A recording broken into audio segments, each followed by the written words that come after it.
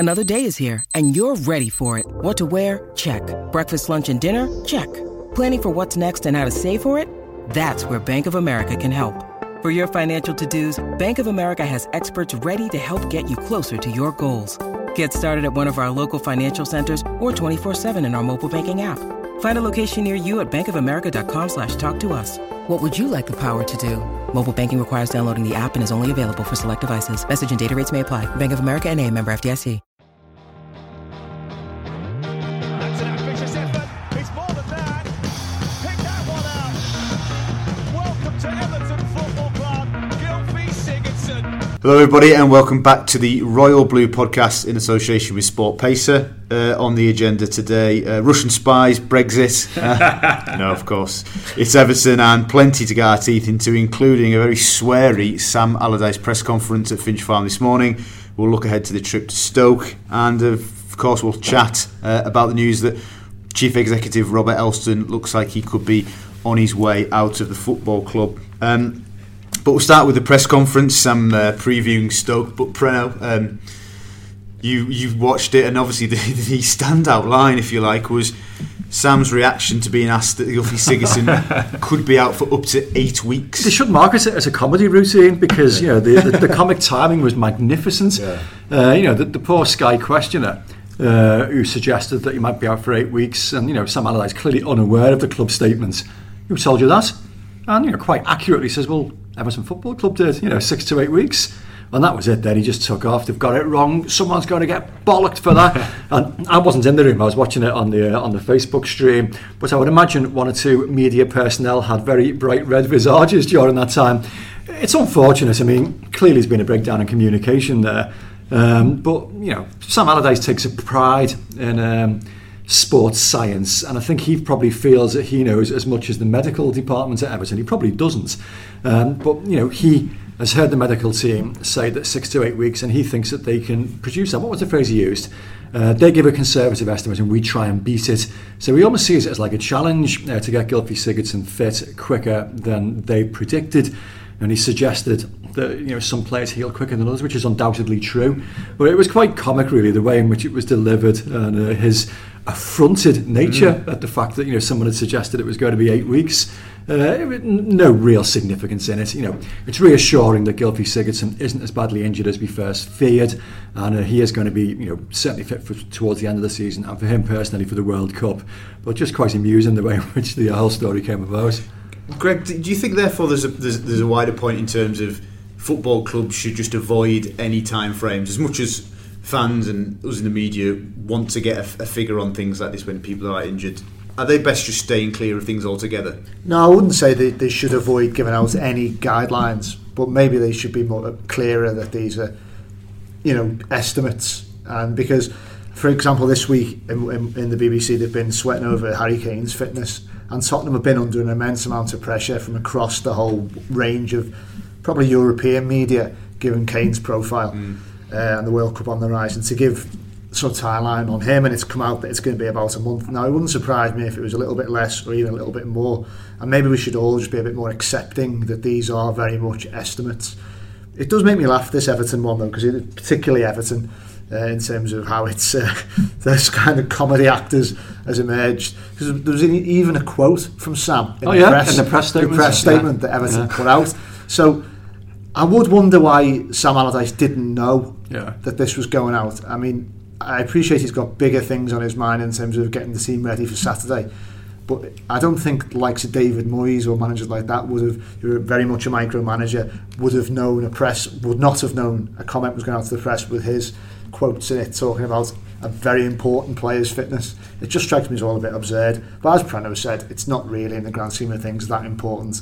And if there is behind Sam's kind of indignant response an indication that actually we'll get Sigurdsson back sooner, well, it's all the better. Well, and Gav, I was just going to say that surely for Sam, who, as Preno says, prides himself on his sports science backroom staff and he's in the way he believes he's given Everton a cleaner bill of health than when he arrived. Surely it's in his interest in a PR point of view if he said nothing at that point and went 8 weeks, and then brings it back in 6 and goes, look what we've done it again. Yeah, but I think sometimes if you're taken by surprise. I mean, they've put a mic in front of people, even experienced people. They can sort of react in unexpected ways. So I mean, it's always great when a manager produces invective, isn't it? At a press conference, it's give us a good line in an otherwise fairly ordinary press conference, hasn't it? Well, the concern I have at this juncture is, when you talk about sports science, is how somebody could play for 90 minutes on Saturday and then find out that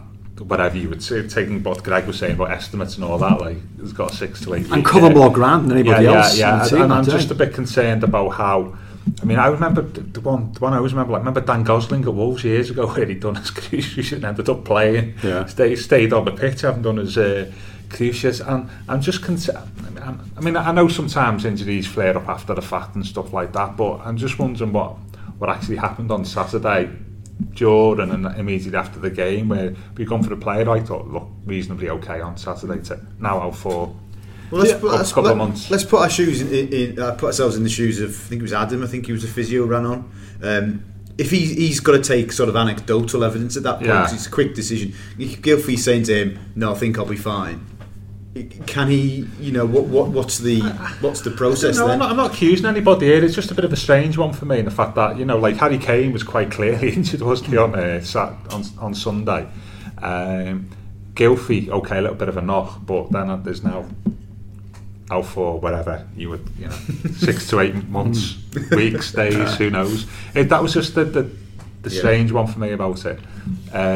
But it is.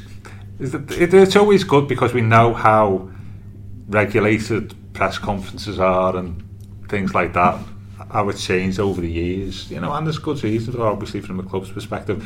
It's always good when it just goes off script a little bit, it's very entertaining. Well, certainly that point of view, in the last 3 managers, both permanent and caretaker, we've maybe been a bit spoilt, haven't we? Koeman and Unzi, always was saying things how we felt it. I agree, and all the better for it, I thought. No, I think getting back to players, players are different. There are some players out there that will feel the slightest twinge and that's it, they're injured, they can't play. There are other players that can play, with the ankle hanging off. It depends on their mindset. And then equally, during the course of a game, there's so much adrenaline pumping through footballers, bodies, that can mask symptoms. Who knows, at that precise period, Gylfi Sigurdsson probably thought, it's not so bad, I think I can get through with this.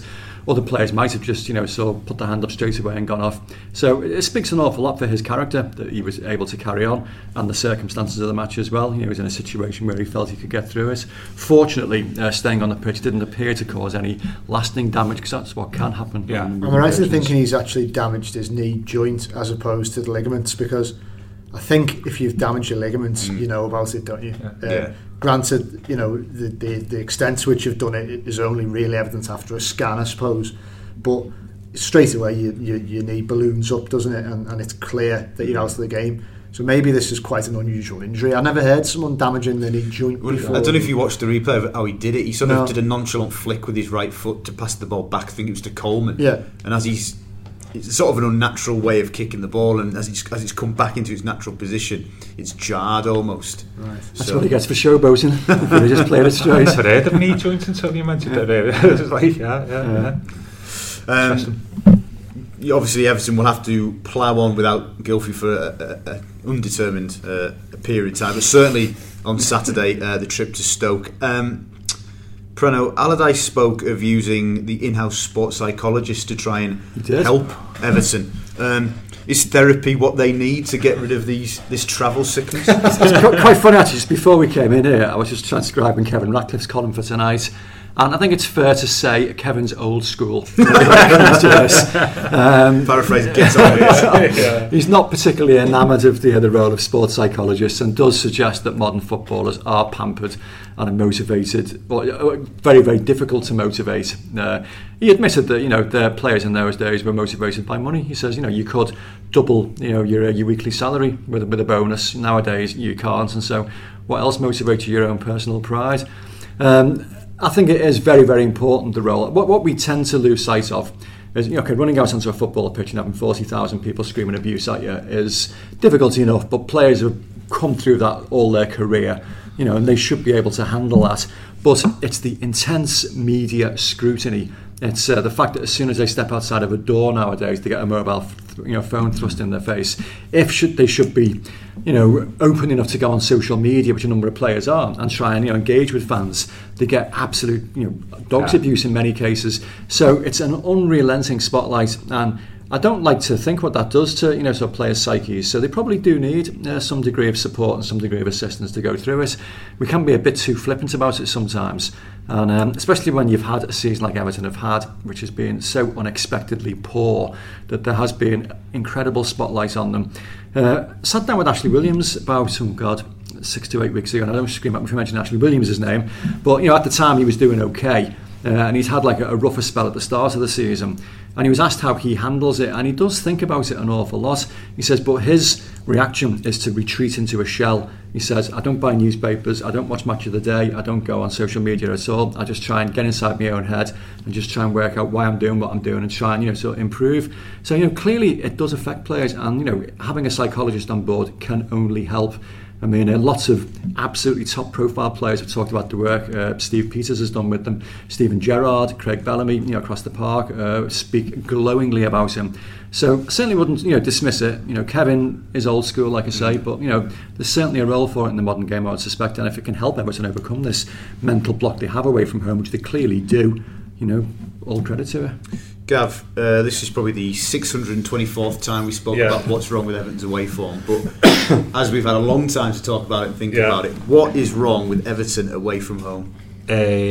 Quite good. Interesting start. This is the question though, isn't it? Last 23 away games, 12 points. Last 23 home games, 50 points. Yeah. It's that sparse. So we get, for every away point we get over the last, it's now getting on for 15 months, isn't it? We've got one more point away from home than West Brom this season. Yeah. So it's one away point we get 4 at home. Yeah. So that does shows the disparity.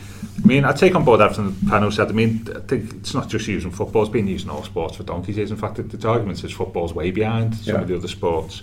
For me, I don't think it's a case of attitude. I just think it's a case of the style of play we've got and the players that we've got in the modern game, whether they're suited for playing away from home, that we've got no pace until Christmas. Is that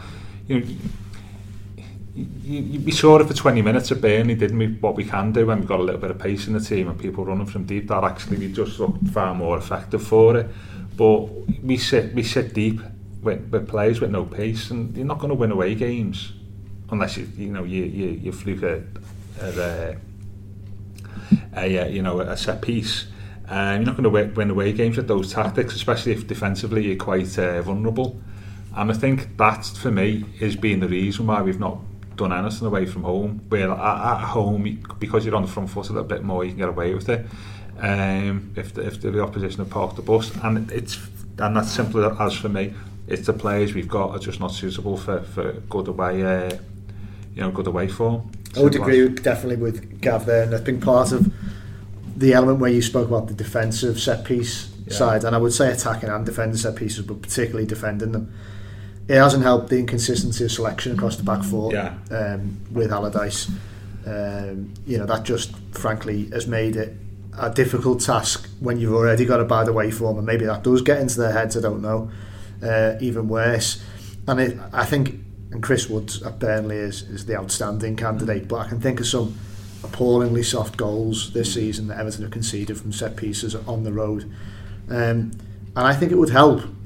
I know injuries don't aid this, but it would help if he just sent out the same back four, because that unit's going to be tested obviously on the road, isn't it? But if they at least know they've got a little bit of form with each other, i.e. after Saturday at Brighton, pick the same back four, send them out, give them a little bit of stability to build upon.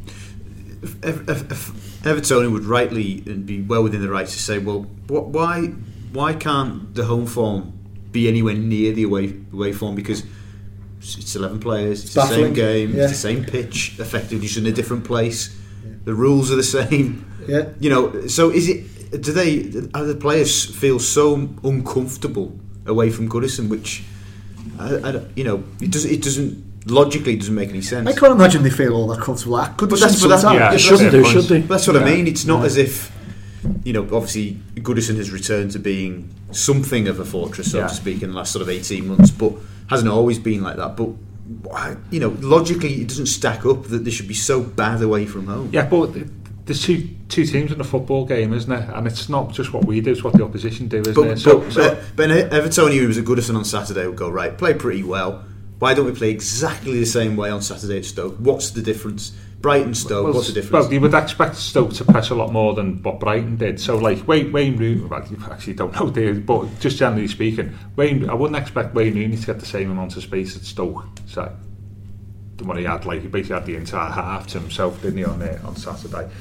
And I think it's what I say. It's a combination of like there's big disparities now, isn't there, between I always think between the way teams play home and away if you're outside the top six, and park the bus a little bit away from home and go for it a little bit more at home. And I just don't think we've got until Balassi and Walcott, and I think Tosin coming back in.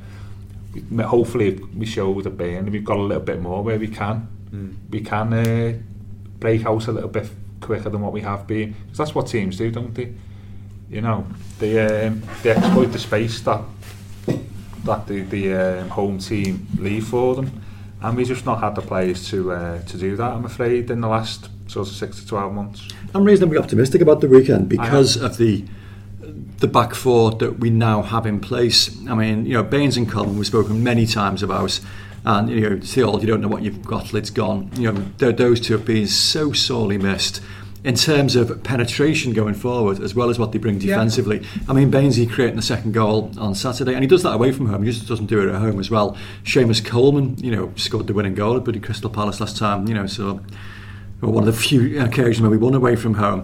But even more crucially, Phil Jagielka. Now everyone looks at Phil Jagielka and looks at his age and thinks, okay, 35-year-old guy that can only play one game a week, but he's still one of the quickest players in the squad there, which seems ridiculous, given his age, but he is, which means they can afford to defend that little bit higher up the pitch. Okay, he's not an absolute speed demon that's going to, lacerate people for pace, but he can afford to certainly play a lot higher up the pitch than Ashley Williams does, who sits criminally deep at times, and so I think Jagielka being back, will help a little bit as well. So I'm reasonably optimistic for the weekend. Greg's point then.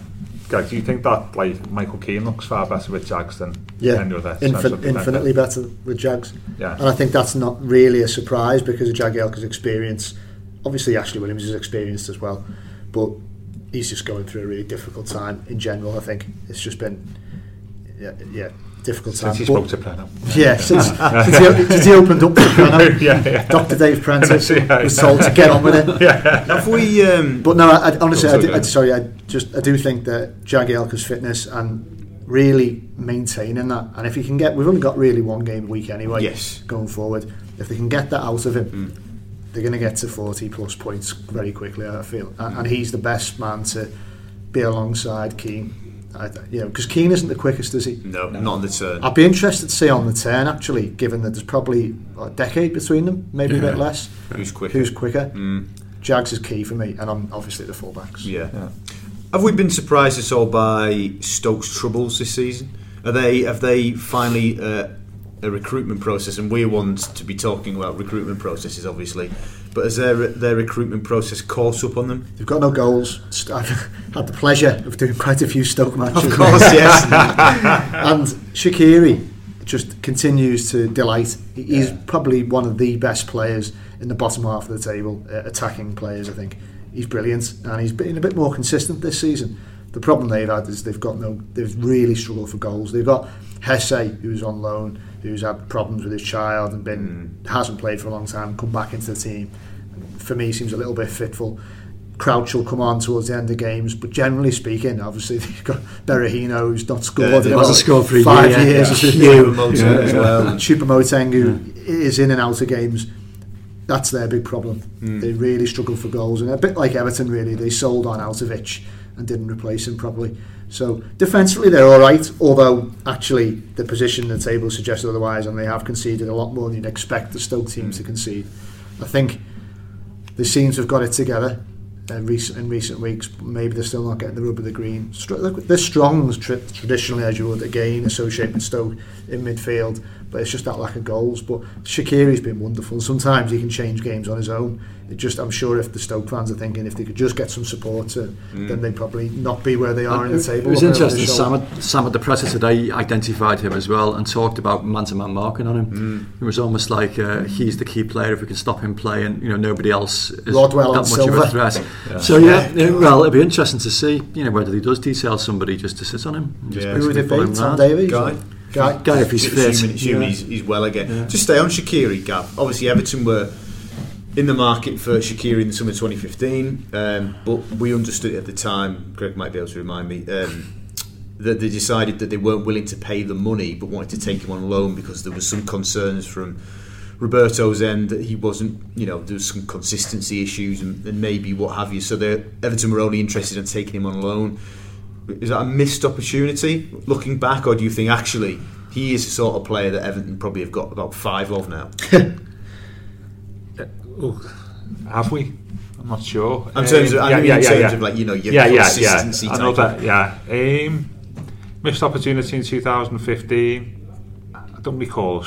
I remember us talking about it, but I don't recall us actually being gutted about it. But I like Shaqiri. I think he's like, as Greg said, he's probably like one of the best 2 or 3 players outside the top 6, isn't he? Like, and he's probably, with all due respect, he's probably capable of playing even better than like Everton. Well, you look at his CV. By Munich into Milan. He's that really. If we go back to the Jamie Vardy conversation on Tuesday, which we got a lot of feedback about, didn't we? And not necessarily glowing, but that was the point raised about Vardy. And the same principle also applies to this guy, doesn't it? That actually, if he was to leave, there'd be like some big clubs who would probably be in for him. And I don't think as you say, we've got enough players of that ilk at the moment anyway.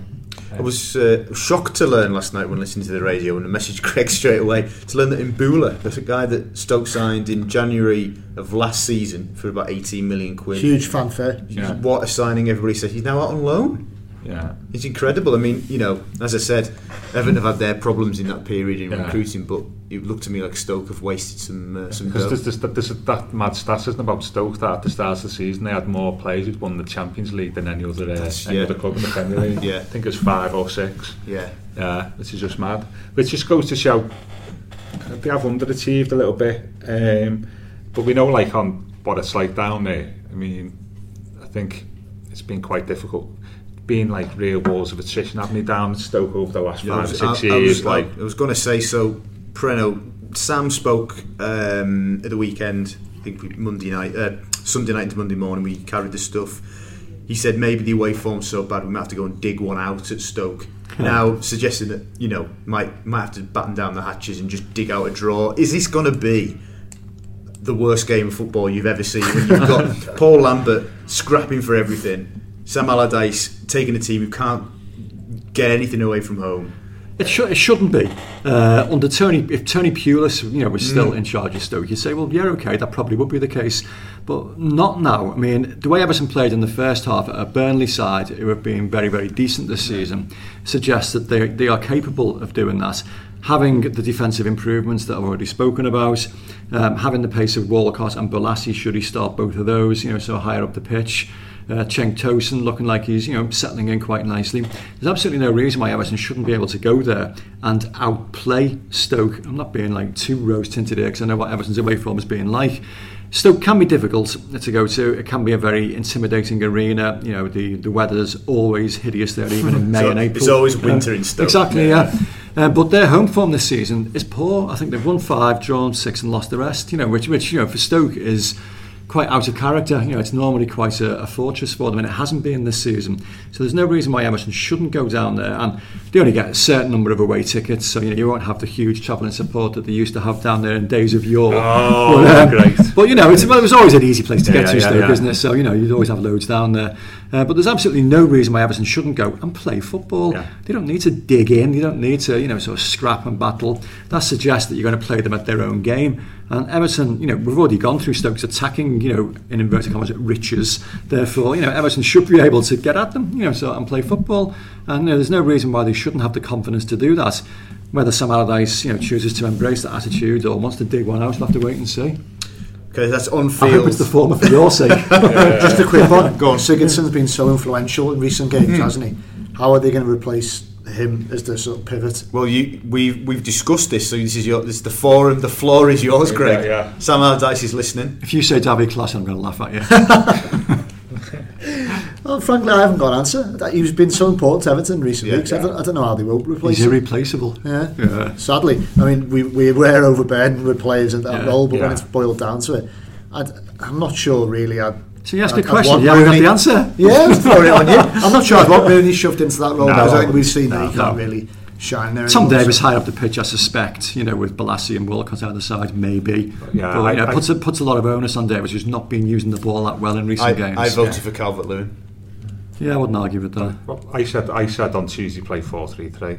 Yeah. I played Rooney with two more defensively minded midfielders. Could see that, yeah. Balassi and Walcott and Tosin as a front three. So you have Guy and Tom, or Guy and with Schneiderlin. Rooney. either Because that's my side of point Rooney. about Rooney, is that away from home you've got to play him. You can't play Rooney's at two. Right. In front of the back four away from home, which just gets swamped. Yeah. And when he gets swamped, that's when he loses the ball. Yeah. You've got to give him an out ball, so you've got to have somebody else in there with him. And I'd do that again, away from home and against the top teams. If you're going to play Wayne there, don't play him as a two in those games. But one thing I would say about Sam's comments, with all due respect to him, about digging out an away results, that's been half our problem as about away football, is that's what we've literally set out to do from watching us away from home. Except for Tottenham. Yeah. Just aiming to dig out a result. Yeah. That from the start, we've not really had any sort of humph about us, and we've ended up not scoring goals, and invariably at the better teams conceding 4 or 5. So I want to see on Saturday what we did at Burnley in the first 40 minutes at Burnley over the 90, because we quite patently got it in us.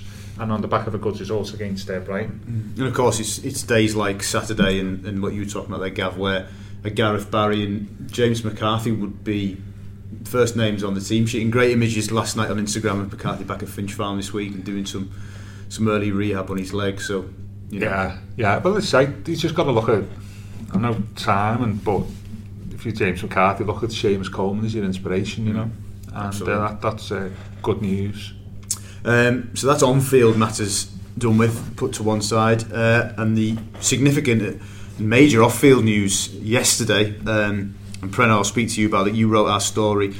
Super League, we believe, has approached Everton, Robert Elston, about taking up the lead of Super League and ending what would be a 15-year association with the football club. Just bring us up to speed with what you know about that. Well, yeah, I mean, Super League want Robert Elston to go back to his first love, effectively, which was rugby league, and take charge of the whole operation, become chief executive.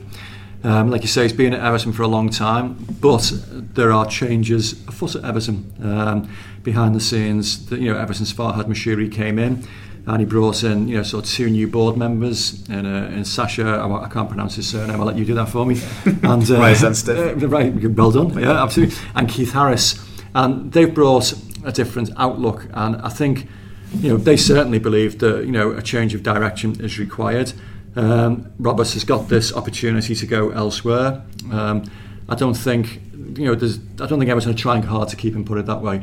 So I think we could be seeing him moving in the near future. I believe he was going to be talking to some senior Everton officials late last night. Whether that was to persuade him to stay, whether that was to accept his decision that he wants to leave, we don't know yet. But it does look, I would say, increasingly likely that we'll be seeing a change in the chief executive's role at Goodison in the near future. Quite where they go from there, I don't know. I mean, the deputy is Denise Barrett-Baxendale, who we've had a lot to do with personally, who is an absolute dynamo, absolute breath of fresh air. Whether the powers that be would believe she has the commercial experience to do that role, I don't know.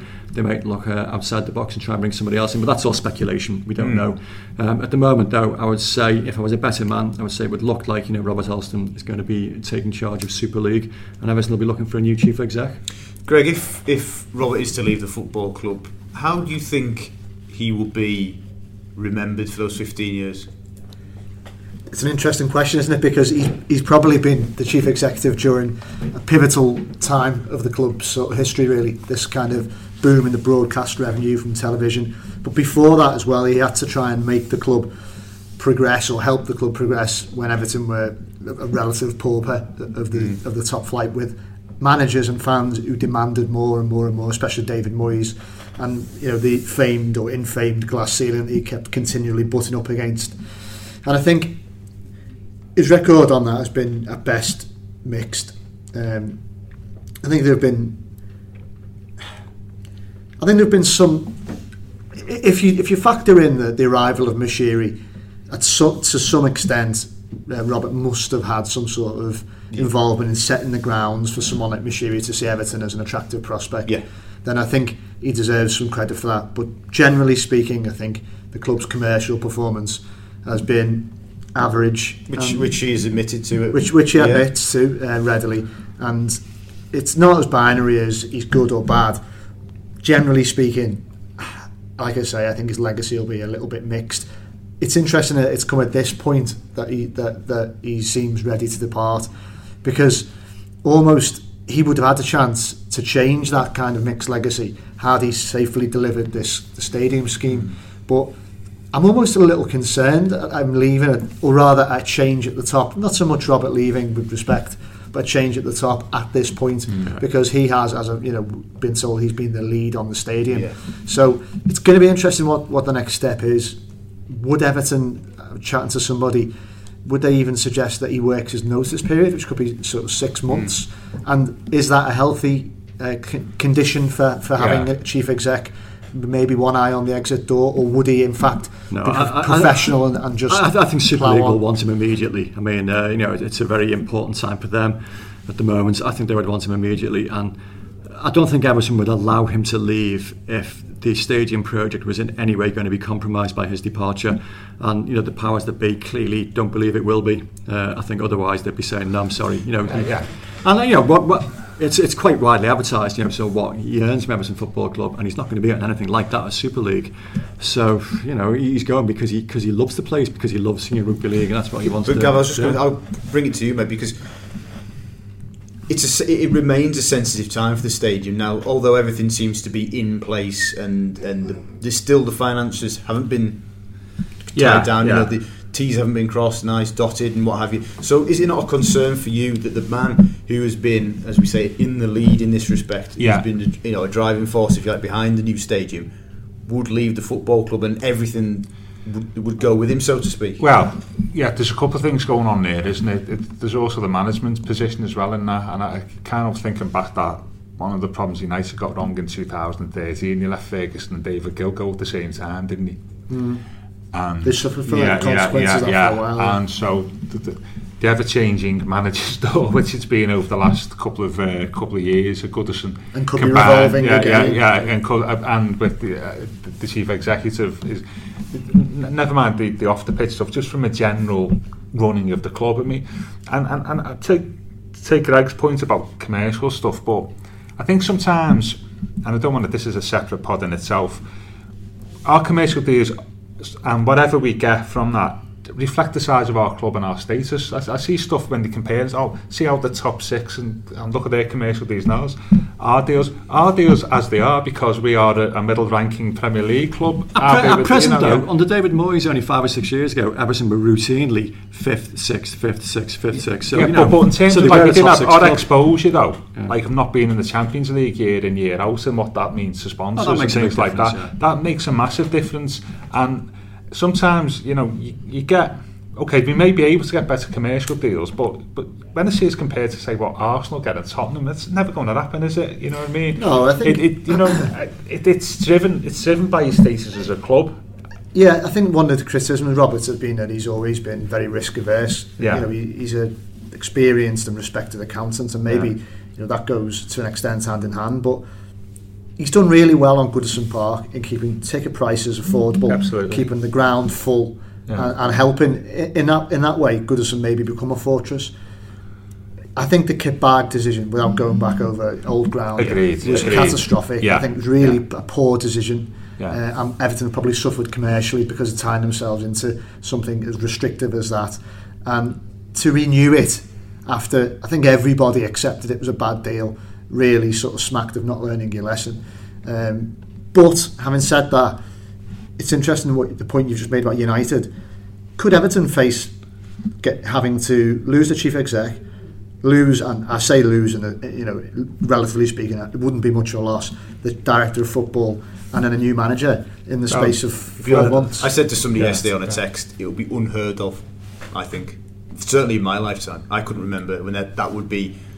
Three, the key positions at a football club. Yeah. So the concern you have is that conducive to a really strong 2018-19 season. I'm not being too negative here. No, it could well be a springboard. No, it is. I mean, a brilliant season. But it could be, and this is why. I mean, this won't be popular amongst a lot of people, but it's why I believe that Bill Kenwright is still so important to Everton Football Club, because he is.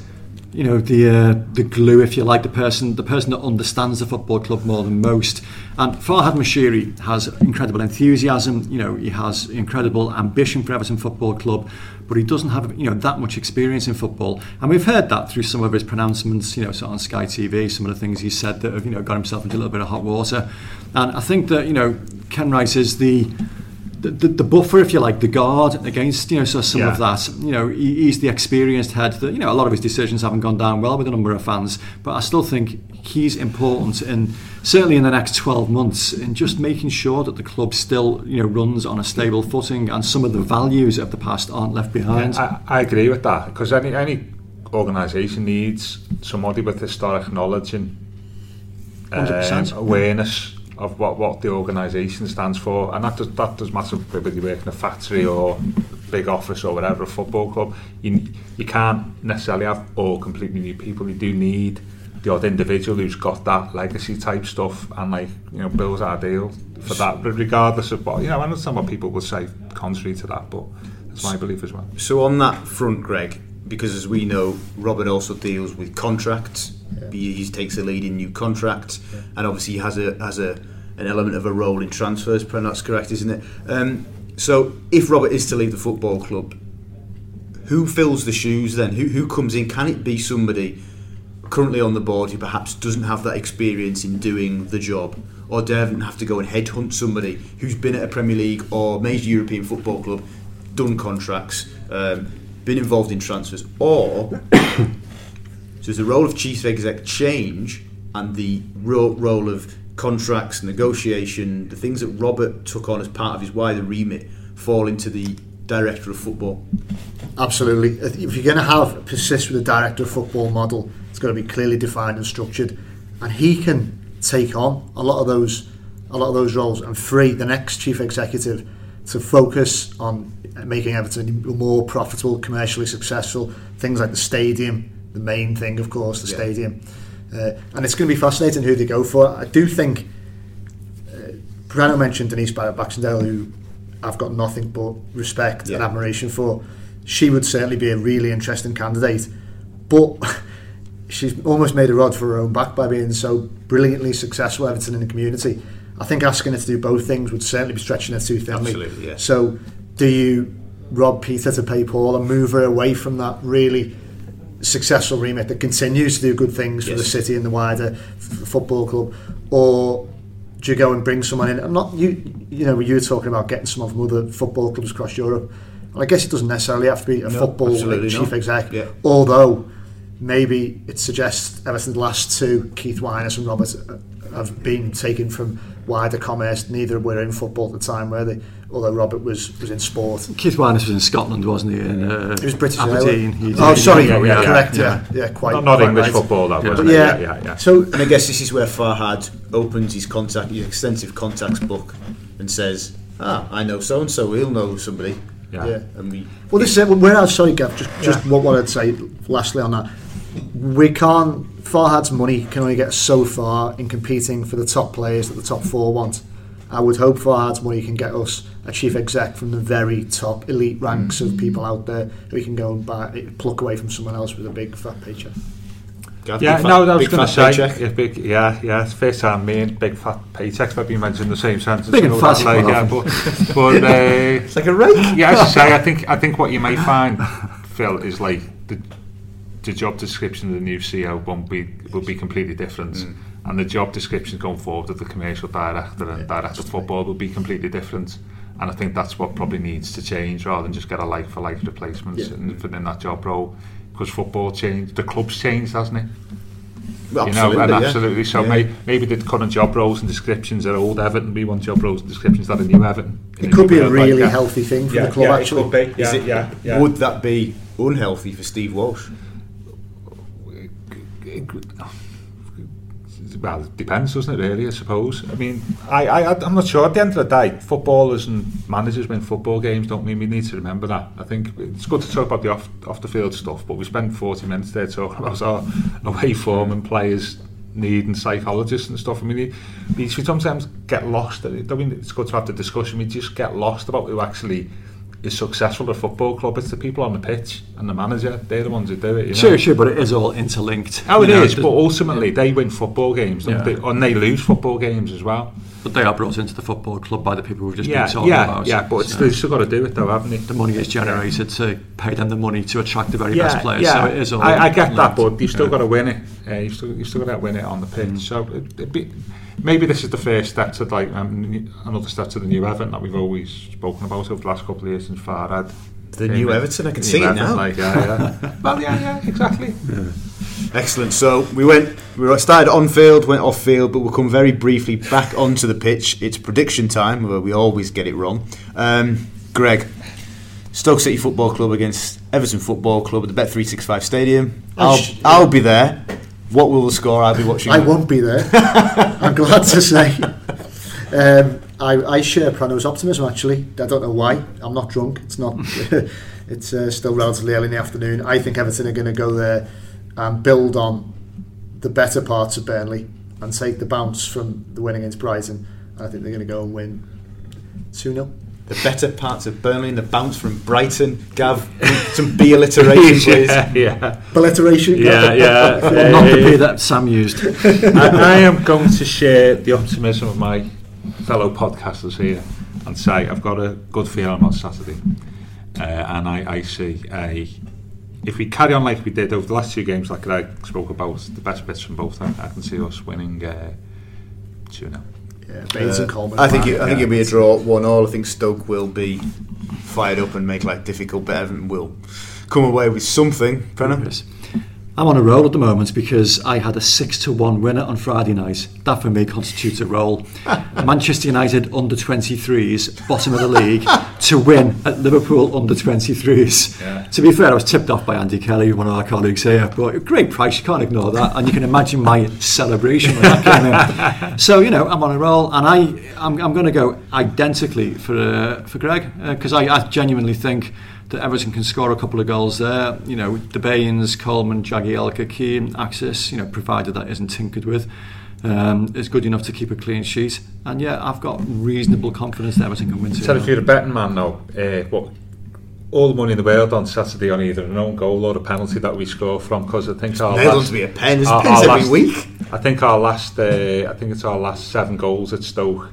3 of them being own goals and 2 of them being penalties. So, and did you see the stat earlier this week? I don't know who's going to be on penalties. Yeah, of course, everyone knows how good Baines is from the spot. But Cenk Tosun, have you seen his record?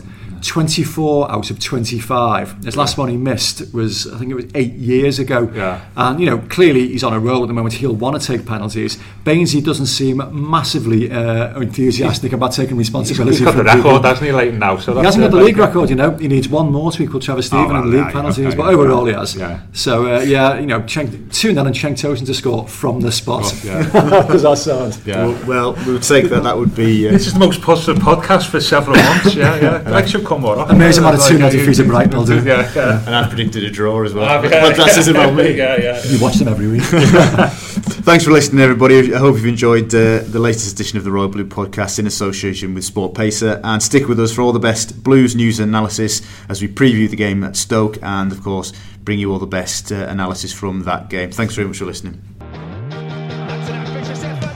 It's more than that. Pick that one out. Welcome to Everton Football Club, Gylfi Sigurdsson. Chance here for Everton to really seal it. Dominic Calvert-Lewin has done exactly that. Davis into the penalty area. Ruben Dias. Oh, what a finish! That's what he can do. Calvert-Lewin's ball in. Chance for Rooney! He's back in the blue jersey!